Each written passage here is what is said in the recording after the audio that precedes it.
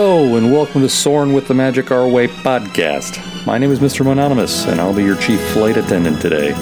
We'll begin boarding in just a few minutes, but first I'd like to acquaint you with the rest of your flight crew. First, we have your pilot and co-pilots, Kevin and Danny. These artistic buffs will launch you from New Orleans to soar over all things Disney. Your entertainment director is Ivory Comics proprietor Eli. Be sure to check your in-flight magazine for a sneak peek at his comic, Project Geisha. Nice work, pal. Soon you'll be airborne. If you or your little aviators would like to reach the flight crew at any time, be sure to check out magicourway.com, where you can find links to Facebook, Twitter, email, or send in a voicemail. And of course, you can book your next Soarin' flight with your platinum level earmarked travel agent Lee Lastavica from Magical Moments Vacations. Remember, you've got a friend in Lee. Okay, let's review. Kevin, Danny, Eli, Lee, artistic buffs, Disney stuff. Anything else? Oh yeah. Jumbo, everyone. Harambe.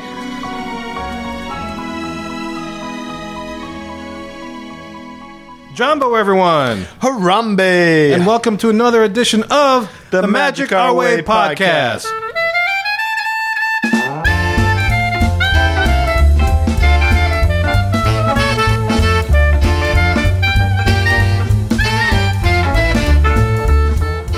Hello, Magic Our Way fans. My name is Kevin. And I am Danny. And today on the show, we have with us the proprietor of Ivory Comics, Mr. Eli Ivory. How you doing, Eli? Oh, good as always. Love to be here with you guys, talking to the Mohican Nation as usual. Absolutely, and I'm sure they appreciate hearing your sultry tones.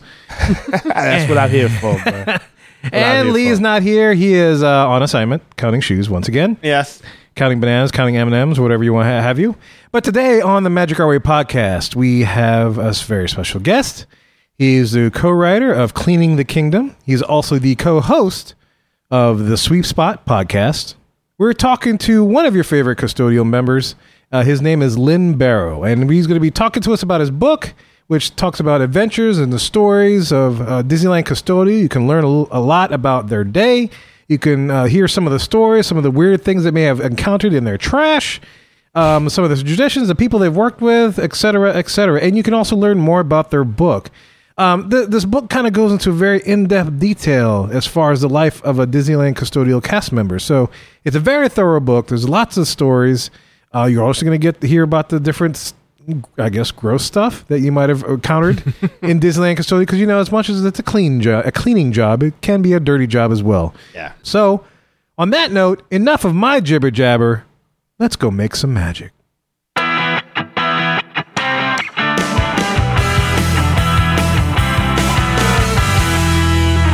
Today in the Hub, we present a guy from out west who has a very intimate relationship with Walt's original park, Disneyland.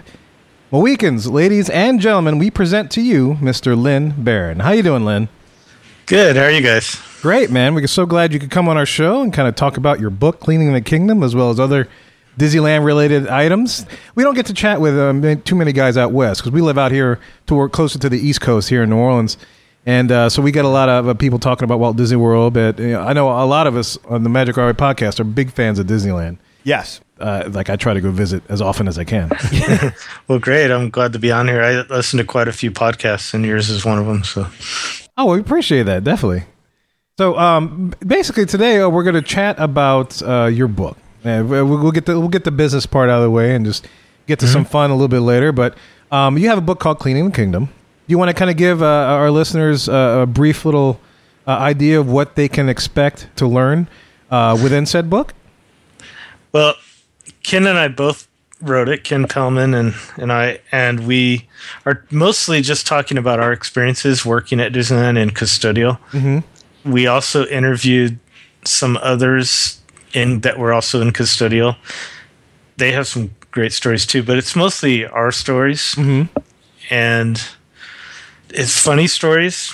There's drama, there's gross stuff, there's everything you'd want to know and more about how they keep Disneyland clean and the people that do that. Yeah. Oh, wait, we'll get to chapter 5 in a little later. Yeah, exactly. that chapter was pretty awesome. Yeah, it took us about 2 I'd say close to 2 years to write it, but it's something that Ken and we both work together. So I started in the Plaza Inn and busing in 91 to 93. Okay. And then I quit and came back, and I was in Custodio from 98 to 2007. Okay. And Ken was actually in Custodio the whole time. He was there from 1990 to 2005, I believe. Okay, I was just about to ask you, when you were a busser, I guess that's after they split from Custodio, because I think I remember reading in the book that the bussers used to be part of Custodial, and then they went off, it became part of food service. Is that correct? Yeah, and the busing was different, like restaurant busing, which is what I did. So the busing that was part of Custodio back then was mainly like Tomorrowland Terrace or something. Oh, okay, okay. That would be more of like the busing that was part of Custodio. Like the restaurants have like outdoor seating and that sort of thing. Right, right. Yeah. I guess it's like counter service versus sit down. Right, exactly. Sorry, okay. yeah. Oh, okay. Yeah, you said it right.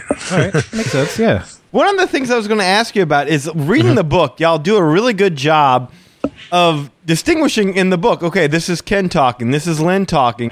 My question is, how did you write a book like that? I mean, we get both of y'all experiences, which is great. But I mean, does one of y'all start writing a chapter and you're like, here, I'm done with this one.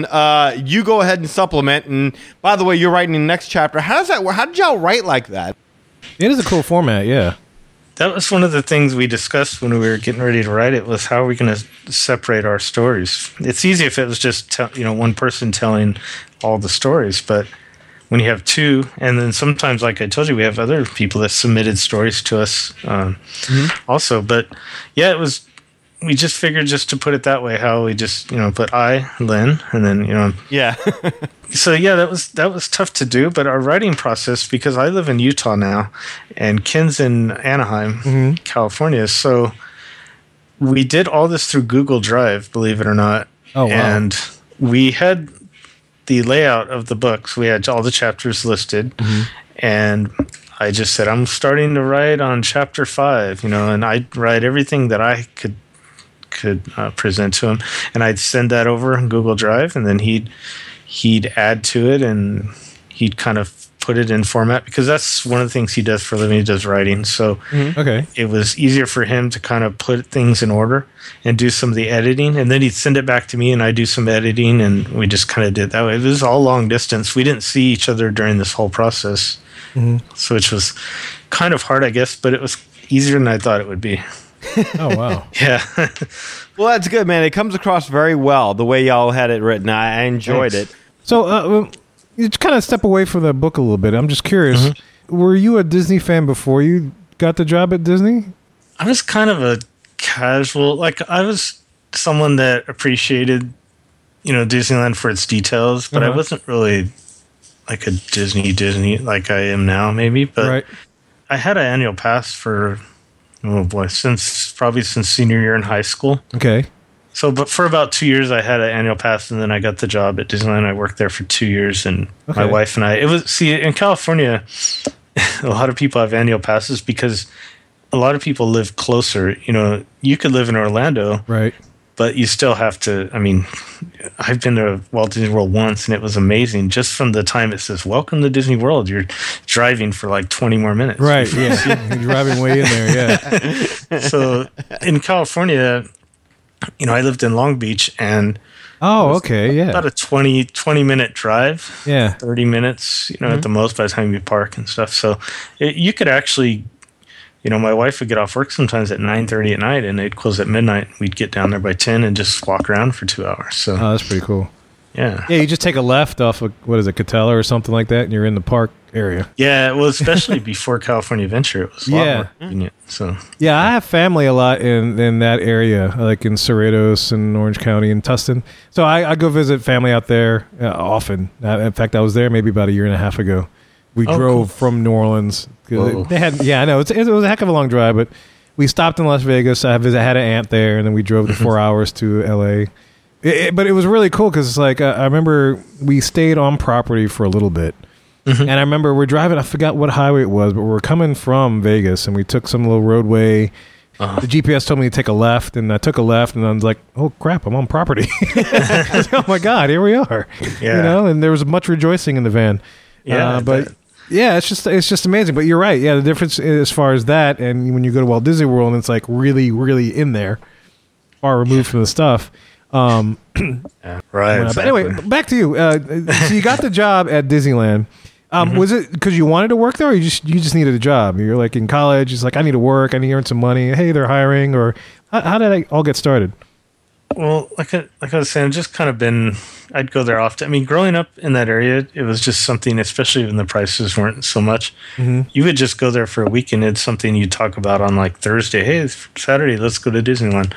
And when I was in high school, but $25. But so it was something that if you lived in Southern California, you pretty much went there like once a year or something. But Right. I just thought it'd be a neat place to work. I didn't really know anyone that worked there at the time. And what made you want to be a sweeper, by the way? I mean, I hear sweepers have swagger. They're known to be flirts.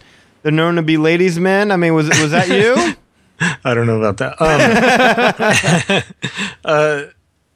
I wanted to do attractions. Like, I think that everyone thinks they want to do attractions, but then when you get in there, you figure that, like it, and not to put down attractions. I think that it's not for everyone though. Right. And some like Jungle Cruise, if that's your gift and you're able to do those spills and come up with things and you're not shy in front of people, then that's probably the place you should be. But I just thought of Custodio because you're outside all the time, and I thought, yeah, that'd be all right. And at first, to be honest, it was really hard, walking around just holding that pan and sweeping for more than 20 minutes. I was like, ooh, that's tired. I don't know how I'm going to do this. Yeah. And then you start cleaning up the gross stuff. And now, after doing it so long, it doesn't even bother. I could, clean up a Code V, we call them for vomit. Right. And then go eat lunch, 2 minutes later. It would not bother me. Just kind of get immune to everything. I guess kind of like a nurse with all the stuff. Yeah. Seeing that they made it a point of segmenting when it got gross in their book, let's segment when it's going to really get gross in our podcast right now. Okay. Because I'd like to ask them a couple of questions about this, kind of like what they handled in Chapter 5. So, listeners, this is our Chapter 5. From here on, if you want to fast forward it to the next little bit, give us maybe a few minutes. Give us 5-10 minutes, and we'll be back to our regularly scheduled Sweet Spot interview. Okay. You got a choice. You're going to clean up a Code V or Code H. Which one you do? Which would you prefer? Well, it depends. Is a Code H from a horse any day? That because it pretty much almost looks the same as what they eat. I mean, It's fertilizer, right?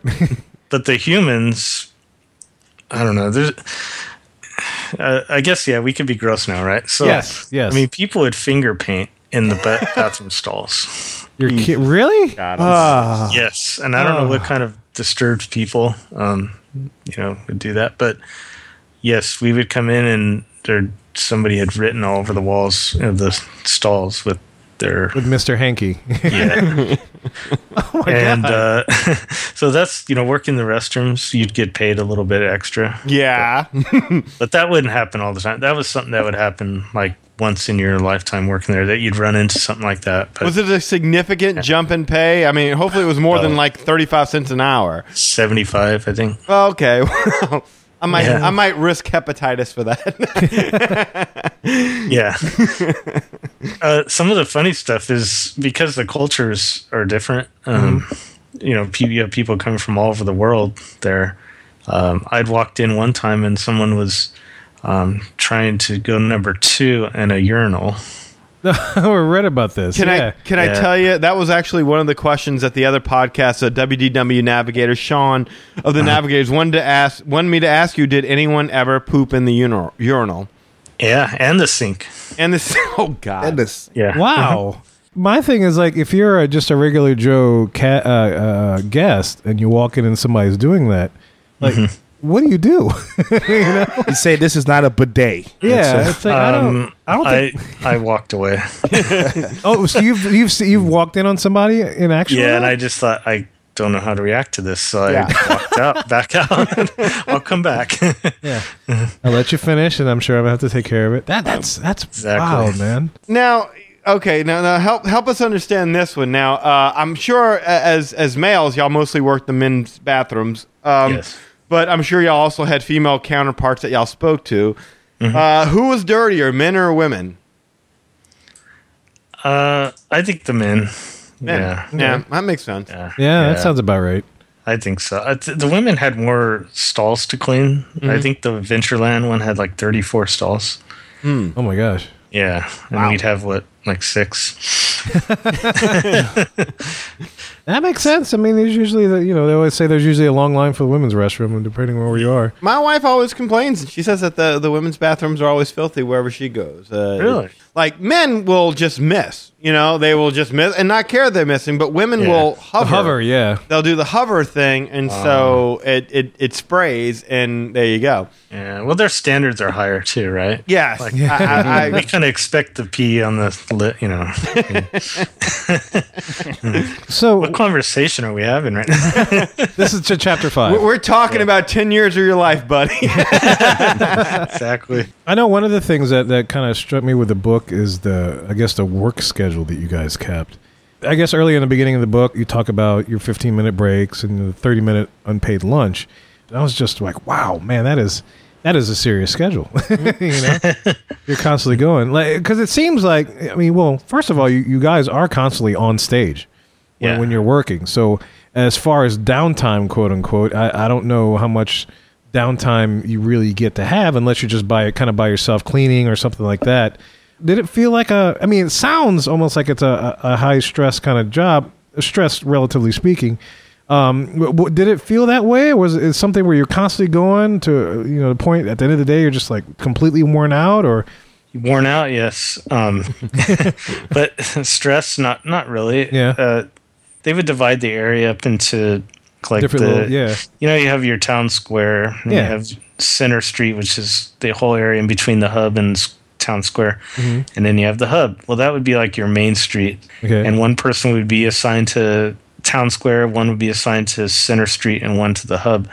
And pretty much for the hub, you would just circle that area, and you're supposed to do it every 15 minutes. You're supposed to at least complete the whole area. So that's a pretty good amount of time to complete an area, in case unless you ran across some problems like on Main Street with the horses. Yeah.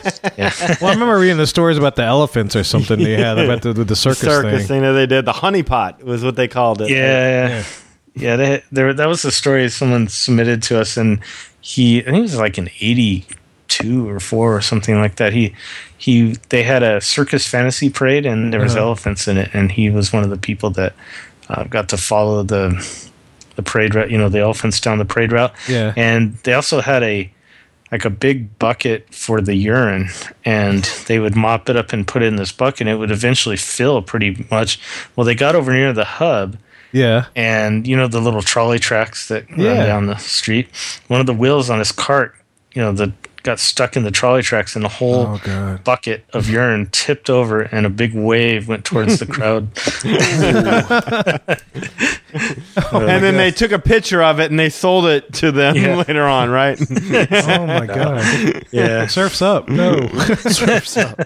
One of the most impressive things about reading the book is that particularly when you get to chapter 5, is the descriptive names that y'all use to represent excrement. I guess is how y'all really come up with some stuff to where you're never using the terminology. Like one of my favorites, road apples. Oh, for the horse. Yes.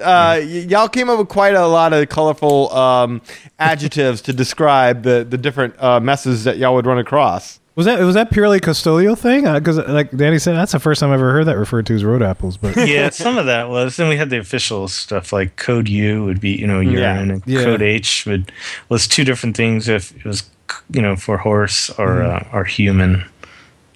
Yeah, it's funny. Speaking of urine, it's like thanks to your book, I never really knew how much an elephant urinated. Yes, how much would come out of an elephant until I read that little section in your book. Never would have occurred to me you would need a wet vac for these animals. I never knew how much they released.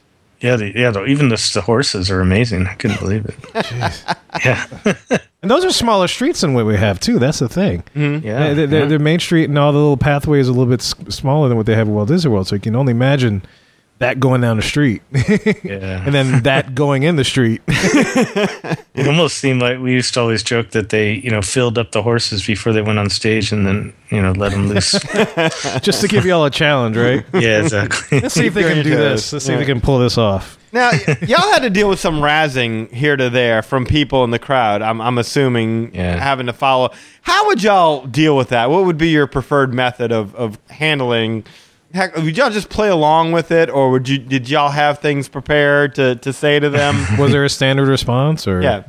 I think everyone kind of had their own. Some people would just ignore it. Some would just joke back. or how? But, Well, how? Have you been heckled, or has that Yeah. experienced that? the main thing was when you're cleaning up the horse poop. Yeah. Yeah. You get the people that think they're humorous and Yes. that's a crappy job. Stuff. Yuck, yuck, yuck. And I'm sure Some of it- everybody some of thinks it's they're the first person to say that to you, right? Yeah, exactly. Some of them were pretty good. I wish I had written down everything. We'd probably have a lot bigger book if I wrote down. That sounds like a whole. I was going to say, y'all just about wrote the War and Peace of backstage look into Disneyland Custodial. That's like a 460-something page. I found myself wondering going into it. I'm like, okay, I'm curious to know about this. I'm curious to know about that. And as I got into like, well, they addressed that. Check that off the list. They address.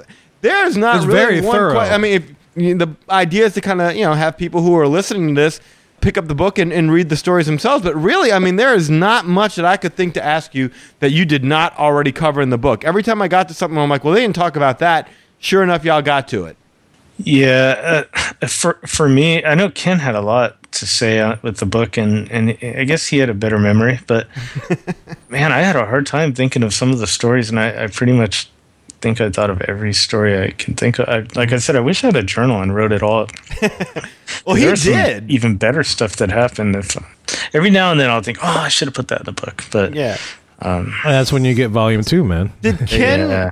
did Ken keep a journal? Because there were several times where he wrote about things about the closing of the Skyway, Yeah. what they thought were the last ride of the submarines, where he wrote about these things at the time and then reprinted it in the book. Was he planning on writing a book at some point in time, or was he just keeping a journal of these experiences?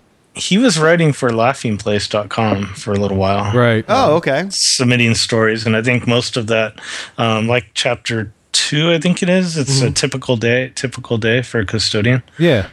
That's all something that he wrote for Laughing Place. Oh, no kidding. And y'all are with Mice Chat now, right? Yeah, we're somewhat affiliated. Yeah, they post our podcast on their website once we put our podcast out. Well, that's where I first ran across y'all. I like going. Oh. Yeah. Good. I remember you you would write in every now and then. You send us an email and stuff when we first started out. Yeah. Like I said, I listen to a lot of podcasts, and I have a lot of time during the day. So when I'm working, luckily I can have an iPod, and listen. And Yeah. let's get all the gross stuff out of the way. So Ken and I were both leads, so we would get calls on the radios. We called it Code V, was the vomit one. Uh-huh. Now, if you're not a lead cast member and you were just walking around and you ran across it, you would have to clean it up. But being a lead, we'd be called on, like say if there's a Code V at Space Mountain and one of the vehicles, we'd get called on the radio to go to the attraction and clean that out. Some of the benefits to this was, say, like we had one in Pirates in a boat. They wouldn't let anyone sit in that boat except when we'd show up. They'd ask me, do you need more time? Because you can ride the boat through the attraction. Like, yeah, I think I'm going to need a lot of time. So Yes, I will. cleaned it before it goes down the first dip. In the California one, there's the 2 different dips. Yeah. But before the first dip, I'd get it cleaned up so then I can just enjoy the rest of the ride. So, Oh, that's that's pretty good. cool. Yeah, Yeah, that is neat.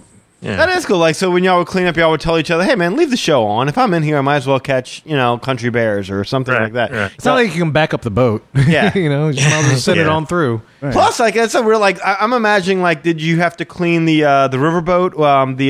Oh my God, I'm blanking. Mark Twain? Yeah, we did. So one ride around there, that would what? That'd be like 15 minutes of your day, right? Yeah, 20 minutes, yeah. 20 minutes, yeah. Wow.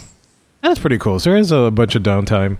Yeah. Yeah, Where we you had can people find it. assigned to lines too. That would be their sole job is just to clean lines and like the boat like that. Yeah. Now, when you're doing this job, let me ask you this: have you ever? I mean, I'm sure this has to be an occupational hazard. While doing, has there ever been a moment while you were doing this job and you could not control yourself and you vomited while doing something because it was so gross? No, almost. Almost. But like certain code V, I was talking about code V and not very bad. Certain ones were, I'm not going to get into details, but certain ones were worse than others. And there was a few where you couldn't take it any longer. Yeah. Oh, Yeah. wow. But Is there any training that prepares you for that? Is there No. anything that they? no, just dive in. Yeah. I envision somebody just saying, well, you're going to see a lot of stuff there, kid. Yeah. Have fun. Yeah. Go It's like for it. Nom, you get the stare. Yeah. Go get him, kid. Yeah. One of the coolest stories was I think I read y'all had to walk the Indy track to get to where like the oil spill. Oh, yeah, the quote unquote, hydraulic- yeah, the hydraulic fluid oil spill. Yeah, that Yeah, must those have been leak really neat. hydraulic all the time, and like a line would break and it would drip it through the whole attraction, and if we didn't clean it up, it would cause other problems. Oh wow, So yeah, we'd have to go in there and put down dust to absorb it, and then sweep that up. And sometimes you'd have to walk the whole entire length of the track to do that. So walking that track, I'm asking this because I had a friend that used to work Dinosaur, and so I know in closing she'd have to walk the track to see if there's any trash or debris or stuff that she'd have to kind of help clean out to close the attraction. That must have been a pretty cool experience. With You get to see all the show elements up close, and yeah, were all the things still things were still going, and you just had the shop lights on, just no sound kind of thing, or sometimes, yeah, it would be like the mechanical things. Yeah. You can hear the clicking, and yeah, it's really neat. I think that's another advantage to being in Custodio is that we get to see things like that up close. Get to go in the dining room at the Haunted Mansion. neat. Yeah. It's really Just before we get to the Haunted Mansion thing, so Indy, there's a lot of inclines and stuff. yeah. Was it hard to navigate? If you're walking the track, was there like stairs that y'all would take for those inclines, or would you just have to be very careful? Yeah, you just walk up. They're not as steep as it when you're walking them as it feels on the right. Yeah. I guess because of the way the vehicle is, it seems like it's steeper than it is, but I mean it's still quite a steep little incline. But that's Oh yeah. Not too bad. Yeah. It was good. all right. So the Haunted Mansion, inside the attraction itself, how much cleaning was actually done? Oh, because of the Yeah, yeah, I know what you're saying. I mean, I know you don't want it to build up, but it's like you can't necessarily take You don't want it to be everything tidy. away. Yeah, or else it wouldn't. I guess it would, or unless those elements are, glued on or something. I don't know. Or did you just go in there when somebody dumped their loved ones' remains? Yeah, unfortunately, yeah. So the night custodio would do most of the cleaning in the attractions at night. For us to do that, like the Indy hydraulic, like we'd have to do that during the day because they need to get the ride back up and running. Right. But Haunted Mansion, guests would throw trash and things would build up on the sides. Mm-hmm. And that still wasn't our job to do that. But I always, as a lead, I would take my crew in if we were done early enough with our closing procedures, take them through there. And we'd just help out night crew and pick up the, trash. Because it was something that was kind of fun to do. Right. I could imagine. To walk through there. But it wasn't something that we normally would do. Now, y'all got to spy on people as they rode through the mansion. Y'all would catch people actually, Yeah. Everything. Yeah. Yes, and, Everything. and occasionally you'd have to clean up afterwards. They would. Now, Yeah. were those people escorted right out the park when they got off? Did y'all give them dirty looks? What did you say to them as they came Did to the y'all end of the applaud? ride? And you're like, What did y'all applaud? I don't know. Yeah, well, the pirates, Haunted Mansion definitely has a lot of cameras, and there's a place that we would, go up and watch that. I don't have a lot of experience seeing them when they got off because you get off in a different, Oh, you right. get off a different area. But for pirates, some of the attractions cast members, if we happen to be standing around there or, you know, queening around the load and unload area, they would say, "Hey, come here," and they'd show, you know, me on the screen, and oh yeah, and then then we'd all crowd to the unload area and applaud when they got off. You know? way! Yeah. The chick would always, you know, a few of the times would just take off running. Like, Wow. So like we give that a 10.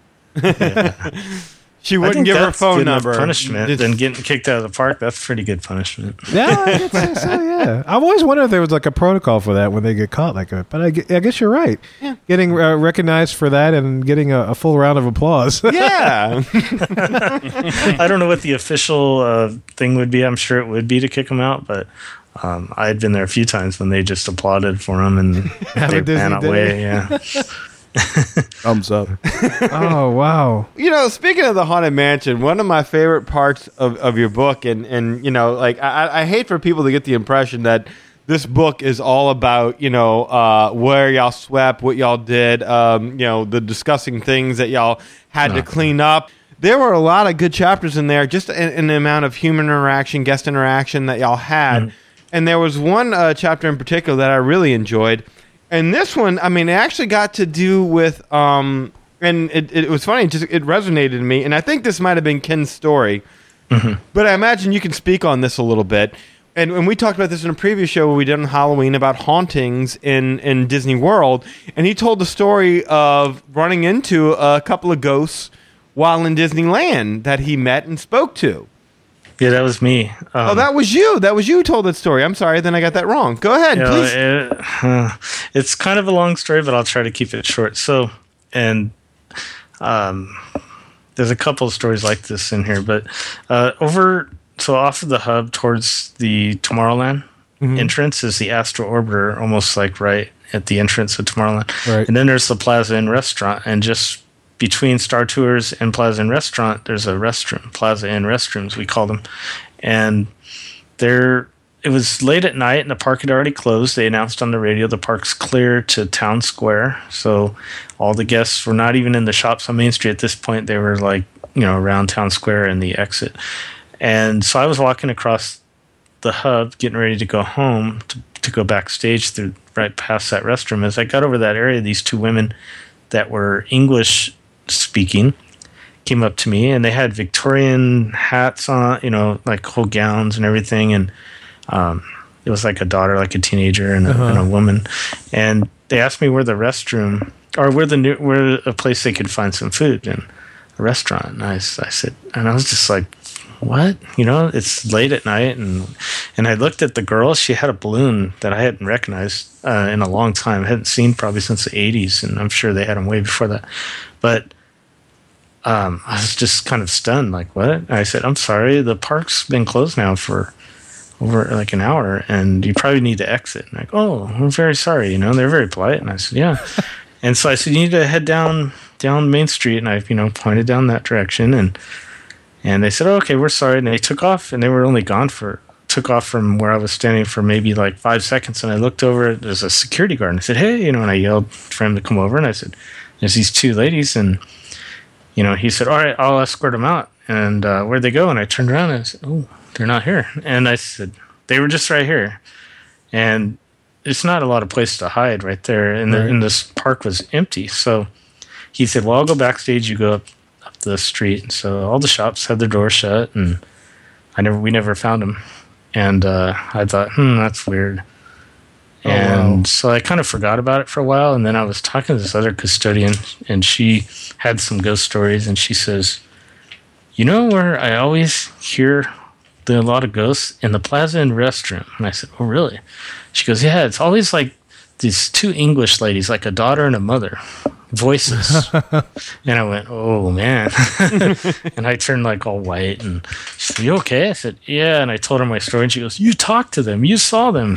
She said, I only hear their voices. And I said, oh my gosh. Yeah, so I don't know.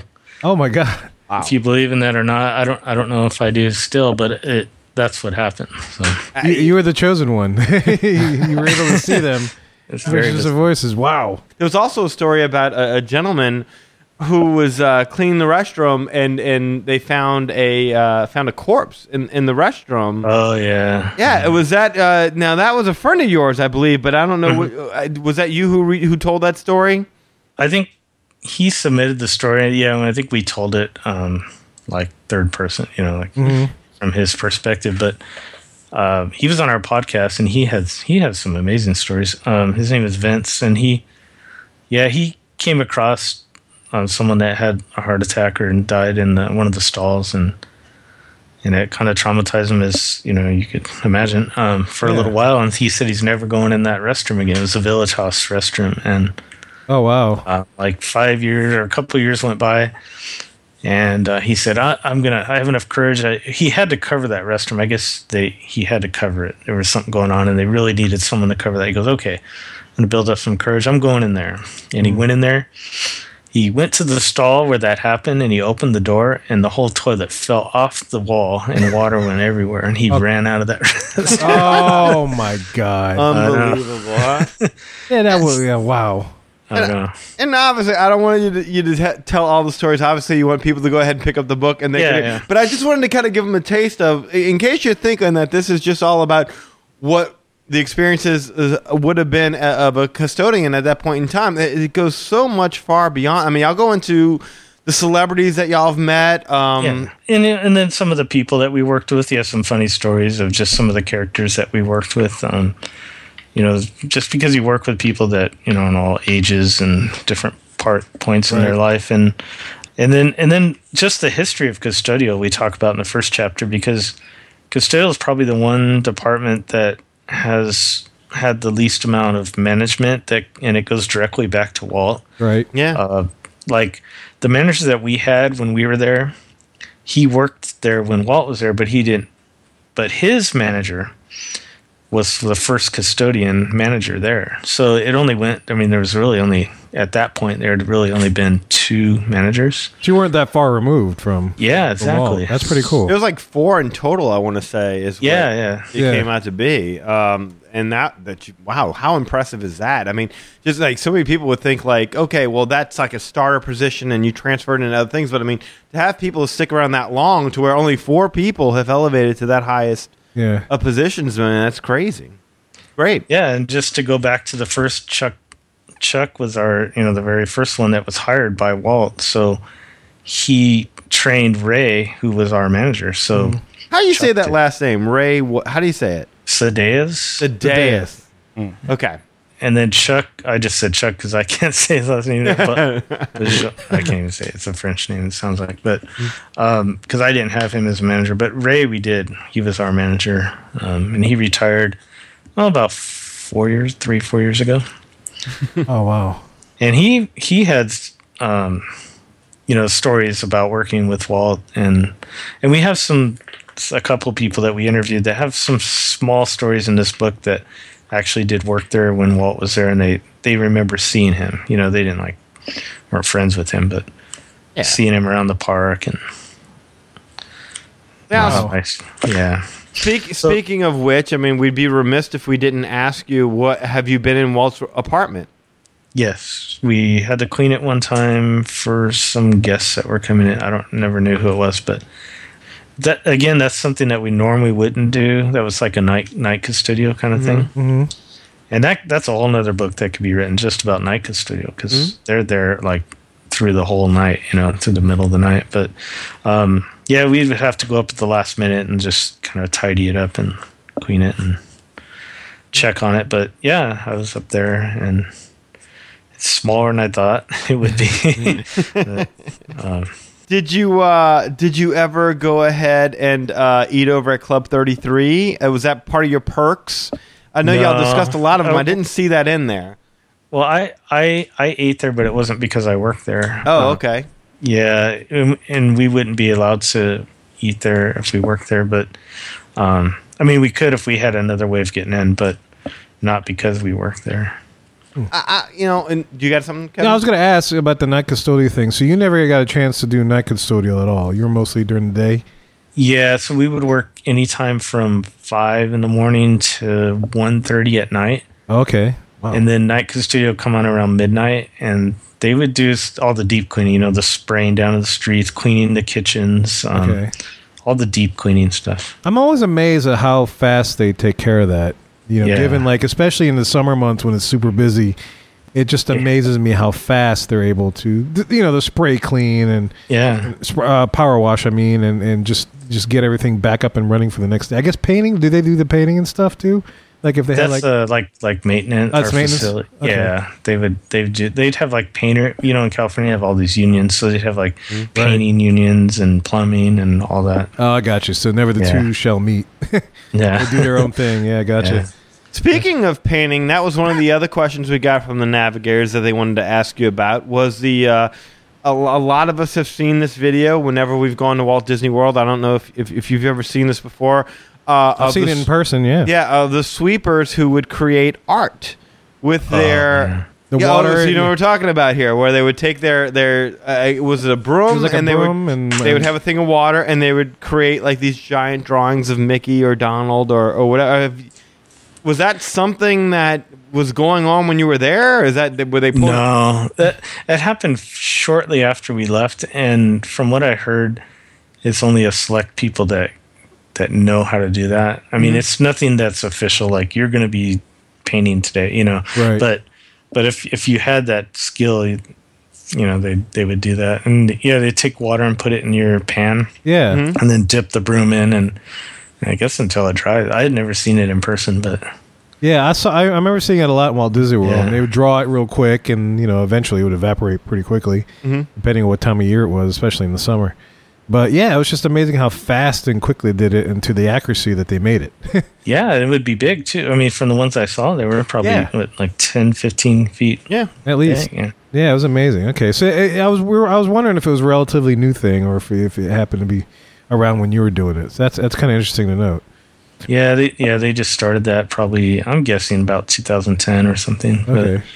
But, we would do some people could do tricks with their, after handling a pan and broom all day, Yeah. you kind of get to know how to fling certain things into your pan, like trash, and some people in between their legs, and get kind of fancy that way. Right. All right, and last question from the navigators here. What's the worst thing you found in a trash can? A duck. A duck.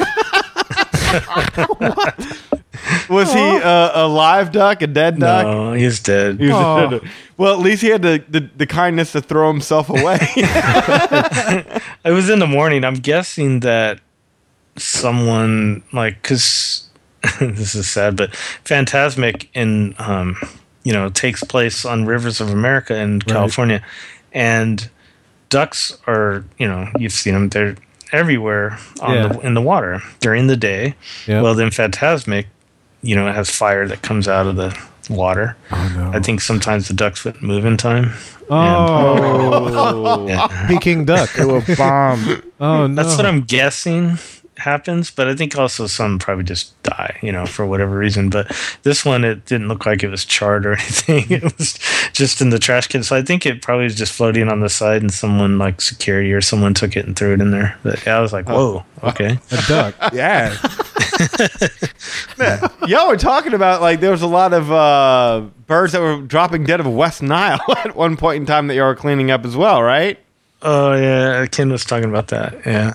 Yeah, I got to tell you, just recently I got one of these Apple Watches, and the reason I got it was to keep track of the steps that I do in a given day, because I'm supposed to be losing so much weight. And the magical step is 10,000 steps a day, I think is what you're supposed to be. Yeah. How many steps would you do a day as a Disneyland sweeper? Roughly estimate. Yeah.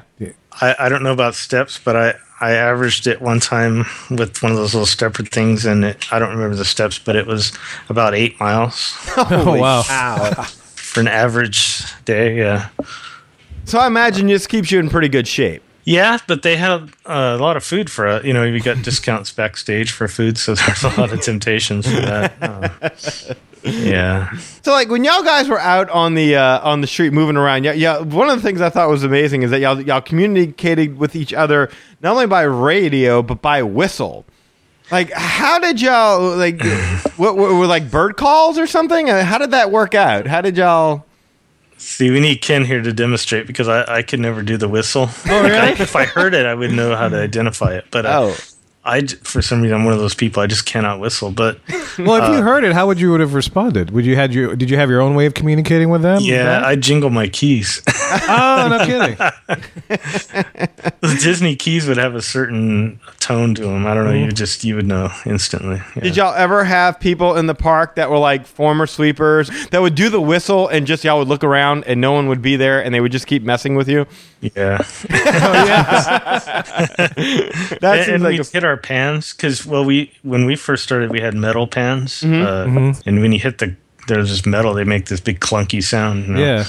And then we got plastic later, but still, we learned those sounds too.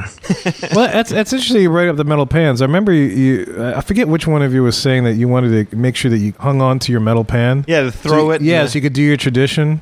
Oh yeah, Throwing it into Ken rivers? wanted to. Yeah, because the tradition was that when you left the company and you were a sweeper, you would throw your pan because you get a pan issued to you into the rivers of America. Oh, that's pretty cool. The plastic, that was the joke, is that we couldn't do that with the plastic ones because they'd just be floating around the river. And so down there are still pans. Or who gets to clean that? Is there somebody from Custodia who has to clean that up? Like when they do Phantasmic, like maintenance, they would drain the river. Like no kidding. 5-10 years or something, and they'd find out. I mean, they'd found some weird stuff in there. They found like a picnic table. They found chairs, from the restaurants. A picnic table. Trays, and then all the normal stuff like cell phones and things. But It's like somebody went Bobby Knight and threw everything into the water. Chairs and picnic tables. Must have been somebody from busing who was leaving and like, I'll throw a table in. It's funny because like for hurricanes and stuff, we usually, people that have pools will throw their patio furniture in there so it doesn't blow away. That's a great idea. So it's just kind of funny to hear that picnic table. Wow. yeah. So let me ask you this, because my wife is always getting on me because I don't take out the trash and sweep up enough around the house. Do your wives are like, wow, y'all are very tidy? Are y'all clean at home? I guess. There haven't been any complaints, I guess. Huh? Yeah. Actually, my wife would say, "I'll do the toilets because if I had done restrooms all day, or all week or something at Disneyland, I'll do the toilets. You have to do them at Disneyland." So, well, that's considerate of you. Yeah, that's very considerate. And you guys, like, neither one of y'all ever tried to transfer out of Custodial. Is that correct? No, we didn't. Yeah.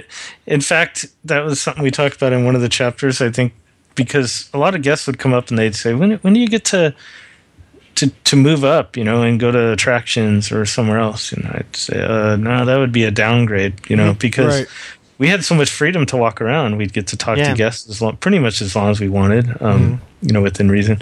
And I mean, if you're in attractions, you're just standing there. How many, or pushing a button. Right. I mean, pushing the green button, make sure people stand behind the yellow line. I think they made less too, so I don't know. Really? Okay. Yeah, I'm about to say, I don't know if I consider attractions like a upgrade. It's almost like a parallel move. It's like, if not, just like you said, maybe a downgrade kind of a thing. That's the way I thought. Well, they look at maybe like a Jungle Cruise skipper and they think that'd be like the prime job. Yeah. I don't know. I think that'd be a lot of pressure all day long. That's a lot of spieling. Yeah, a lot of spieling and stuff. Well, it's very repetitive. Yeah. You gotta have the exact same experience. Same spiel, same delivery and everything else. It's funny because it's like I always hear people, the podcasts and stuff, talk about Custodia being the frontline cast members, which pretty much they are.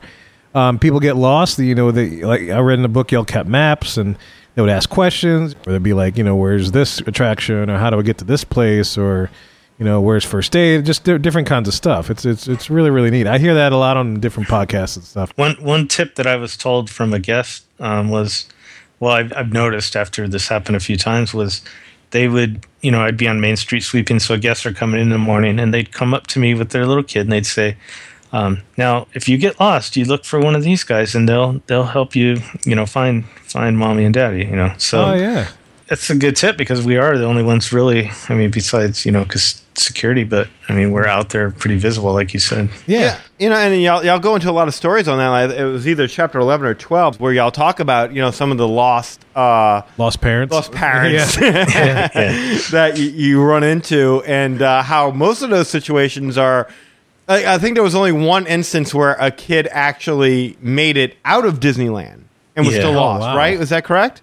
Yeah, I think Ken was talking about that, but I think that it was that they did. Yeah, they made it out of the park, but they didn't get too far, which not surprising. I mean, Good thing, there's yeah. security everywhere. Yeah. But yeah, usually it's the parents. They'll come up just hysterically, and I understand now that I have a kid, but at the time I didn't quite understand. But they'd just be hysterically like crying, and I lost my kid, and I'm and so I try to let them know we've never lost any kids. We'll find them, and it was fairly easy to return them to their children. But Yeah. Yeah. Is there anything? Just kind of starting to wrap up here. Is there anything you want to tell our listeners, whether it be about your job or whether it be about the book? Well, we'll get to the book business in a second, but just any kind of tease. I don't want to reveal any more, but I will talk about the podcast real quick. Oh yeah, that's right. Sure, That's right. go Yeah, right the ahead. sweet spot. Absolutely. Yeah, it's the sweet spot, and I started it because when I quit Disneyland, I moved to Utah, and I was kind of removed from that. And there's something about working at Disneyland, and then and then having to leave for whatever reason. You have like withdrawals or something. It's just really weird, and so I started writing for a blog for familiar with Wedway Radio. Yeah. podcast? Yes. Yeah, so Matt Nate and and those Nate guys, yeah. asked me to write. Well, I would write them all the time. Hey, I love your show, this and that. So they asked me if I did any writing, and said yeah. And so I used to write for their blog a little bit, and then I thought, this podcast thing, it doesn't seem too hard. It was a little bit harder than I thought it would be, but I just thought I'll do this, and I'll have a different aspect. I'll kind of come at it like with the custodial, but then talk about Disneyland history, and then add in stories about, like if I'm doing the history on Indiana Jones, I'd add in that story about the hydraulics and Right. along with the history of the attraction. But I wanted to do that, and so Ken was my first choice, and he couldn't commit to it at the time. So I asked a female, Laura, to join, and she was someone that Ken and I worked with. So Okay. I asked her, and she was with the podcast for a couple of years, about 3 years, I think. Okay. And then she couldn't do it any longer, and I had someone else that was only there for about a month, and Kristen, and she couldn't commit to it any longer. So then I said, Ken, can you commit now? And he said yes. So luckily he's been on there. But the podcast has really opened up doors to interview people that I thought I would never talk to. Right. Just having the podcast, I would talk to different people, and we've had Bob Gurr on our show, and Rolly Crump, and Gardner Holt does all the audio animatronics for the Disney parks, Right. and on and on, different people. So Well, Rolly did the forward to your book. yes, exactly. What's So Rolly amazing. did the forward to our book, and then on the back cover, we have Tony Baxter. Yep. who did Yeah. he wrote a little thing about Custodio on the back cover of the book. Yeah, I remember the little story in the book about what was it, riding the submarines? Well, one of you guys was Ken riding the was submarines able with Tony Baxter. Yeah, it was in Yeah. one of the last trips. That's So pretty neat. yeah, we were lucky to be able to have these. So we interview with Tony was on our show too. So that's been really neat to have different people on the show, and then we have former custodians come on that we've worked with, and people that we didn't work with too. That just, the book's opened up. People had come out of the woodwork now and writing us, hey, I was in Custodio in 1970, and so I'd say, hey, want to come on the show? So it's really, people have really been excited about it because if you were a custodian at even just people that didn't work at Disneyland, we did a presentation for the Riverside, Riverside School District, and we did something in front of for their custodians. Oh, And very cool. yeah, so just custodians everywhere have been looking for the book and buying it. Oh, that's pretty cool. So the podcast you can find at our website, and you can buy the book at thesweetspot.com. Mm-hmm. And you can get all the info there about the podcast and buy the book there. And I still have autographed copies of Ken because I do all the sending out of the books from the website. And I only see Ken a couple times a year, so I'll bring a few boxes for him to sign, and I'll bring them back home with me. So I still have about 10 left that he signed. So. Oh, very good. Yeah. Very good. Is there any other place they could purchase the book if should they decide to? Yeah, Amazon, Barnes & Noble. But the best place to have it autographed is from our website. Right. Yeah, I was about to say that one of the best perks of ordering it through them is to have it autographed from you guys. And we make the most money. It benefits us the best if they buy it from us. But yeah, absolutely. Absolutely. Yeah. And by the way, I want to make a personal apology to you guys because we were going to try and have y'all on somewhere around October. And it took us a while to get around to actually, because we wanted to give you the respect of actually reading the book before having you guys on.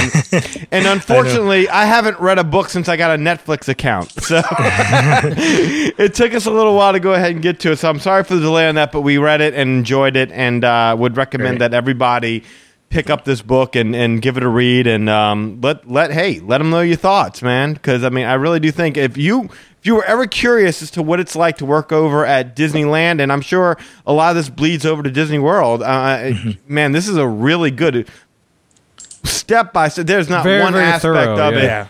From where you take your breaks, from how you go ahead and switch up. This is really, it's the quintessential book written on what it's like to be a Disney employee. Yeah, even if you're not a big fan of Custodio, but you want to just know more about Disneyland, like I said, we talked about walking through the attractions, and there's some history in here. So, and that's what we're hoping to impress, is that this is more than just Custodial. This is way more. Yeah, at 460 plus pages, I think it's a bargain. Can I tell you something? One of my favorite autobiographies of Walt Disney was Walt Disney: The Animated Man.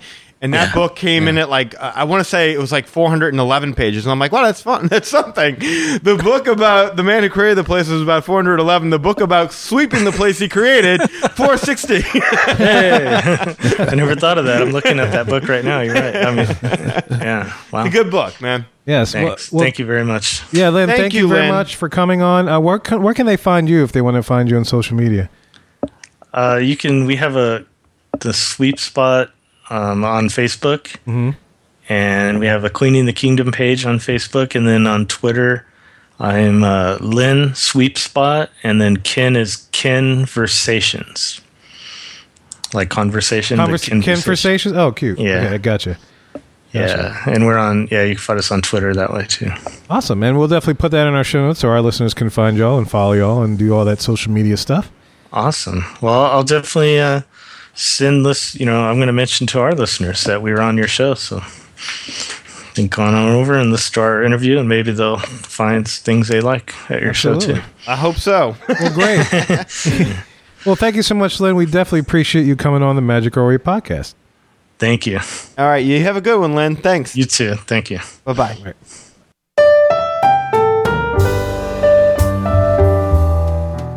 Well, guys, I hope you enjoyed those little stories, that little romp through the life of a Disneyland Custodial cast member. Definitely pick yourself up a copy of the book at thesweepspot.com. You can get a copy of Cleaning the Kingdom. You can download it through Amazon or buy it from Amazon, or if you want something special, you want it autographed by those guys, by Ken, by Lynn, then order it through their website, man. All the money that you do through their website goes straight to them. They don't have to pay any commissions, anything like that. Not to say that Amazon or anything is bad, but, if you want to give your 100% to those guys, buying the book is the best way to go, from their website, I should say. So definitely check that out. Ladies and gentlemen, Mohicans, MagicOurWay.com is the best place to find everything related to the Magic Our Way podcast.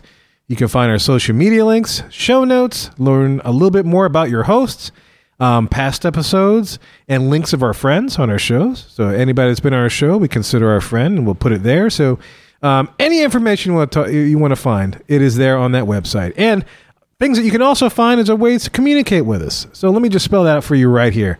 MagicOurWay@gmail.com is the best way to shoot us an email. You can also call or text us. That's right. You can send us a text if you're the texting kind. The number is 1-815-MOWEEKEND. That is 1-815 Weekend. 669-4226, guys. And as always, we definitely appreciate you guys downloading the show each and every week. Looking forward to your next Weekend dose of magic in your earbuds. So we definitely appreciate that, man. Do us a favor. A couple ways you can support the show, man. Go to our website. You'll see a little box that says buy some beignets. Every little order of beignets just helps feed the Magic RA podcast. And boy, we do get hungry when we record this. Mm-hmm. And also, too, if you want to support and show your love of the Magic RA podcast, man, wear some of our brand merchandise.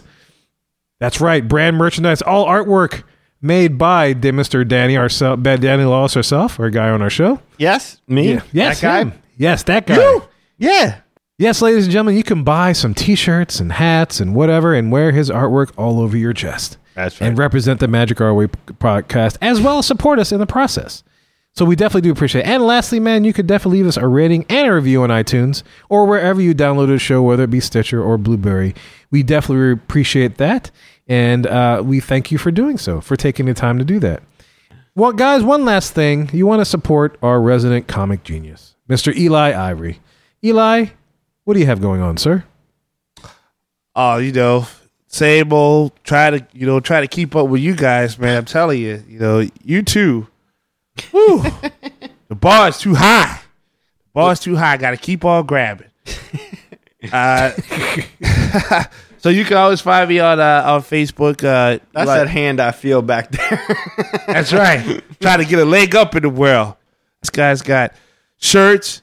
He's got posters. He's done covers for books, Mr. Danny Lawless over here. And he also worked with me on a book that we did called The Floodgates. So it's a hidden gem, hidden Moeek and Mickey, if you will. But it can be found in the Project Geisha graphic novel. Now, if you don't believe me, you track down Listen to X. Listen to X knows about it, so he can prove that it changed his life. So Project Geisha, fully colored graphic novel, complete read with bonus material, of course. You can find that by going to the Project Geisha Facebook page and just saying, hey, look, that's some cool art. I'd like to get one. You got it. You can find me on Facebook, Eli H. Ivory. You can see it's a little figure of Batman and Stitch. So that's how you know it's me, not to be confused with a couple of other people who are named Eli. Apparently, I found out on Facebook they're not related to me. Doppelgangers, if you will. Okay, none of the wannabes. Yes, wannabes. Trying to reach the bar to be reaching the bar. And Grandpa That's right. Eli does not have a Facebook, so that you can't mistake it. There's only one Eli Ivory. That's right. But if you want me to send a message to Pawpaw, I will do that for you too. Except only if you buy the book first, because Pawpaw sleep. You can't just wake him up all the time. That's right. Like talking about it. Otherwise, you can go to Twitter. I can be reached there at Hancock 10166 and Eli Ivory on Instagram. eIvory504 on Instagram. So, yeah, I'll keep doing what I'm doing. Try to do my end of the artistic buff part. Well, thank you very much, guys. And we know Lee's not on the show this time, but if you do want to book a Disney vacation or any kind of vacation, you want a little extra help and service, Lee Lastovica can definitely do that for you, man. Email him at lee@magicourway.com.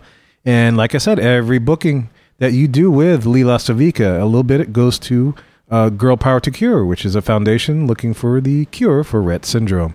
So it's a win-win, man. You get a Disney vacation, and a great foundation gets a little extra money, a little extra help. So lee@magicourway.com. So guys, we definitely thank you for downloading the show, and we appreciate each and every week. We look forward to speaking with you again, and we always look forward to hearing from you again.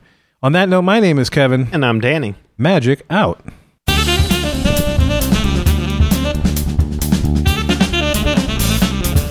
Bye now, and have a Disney day.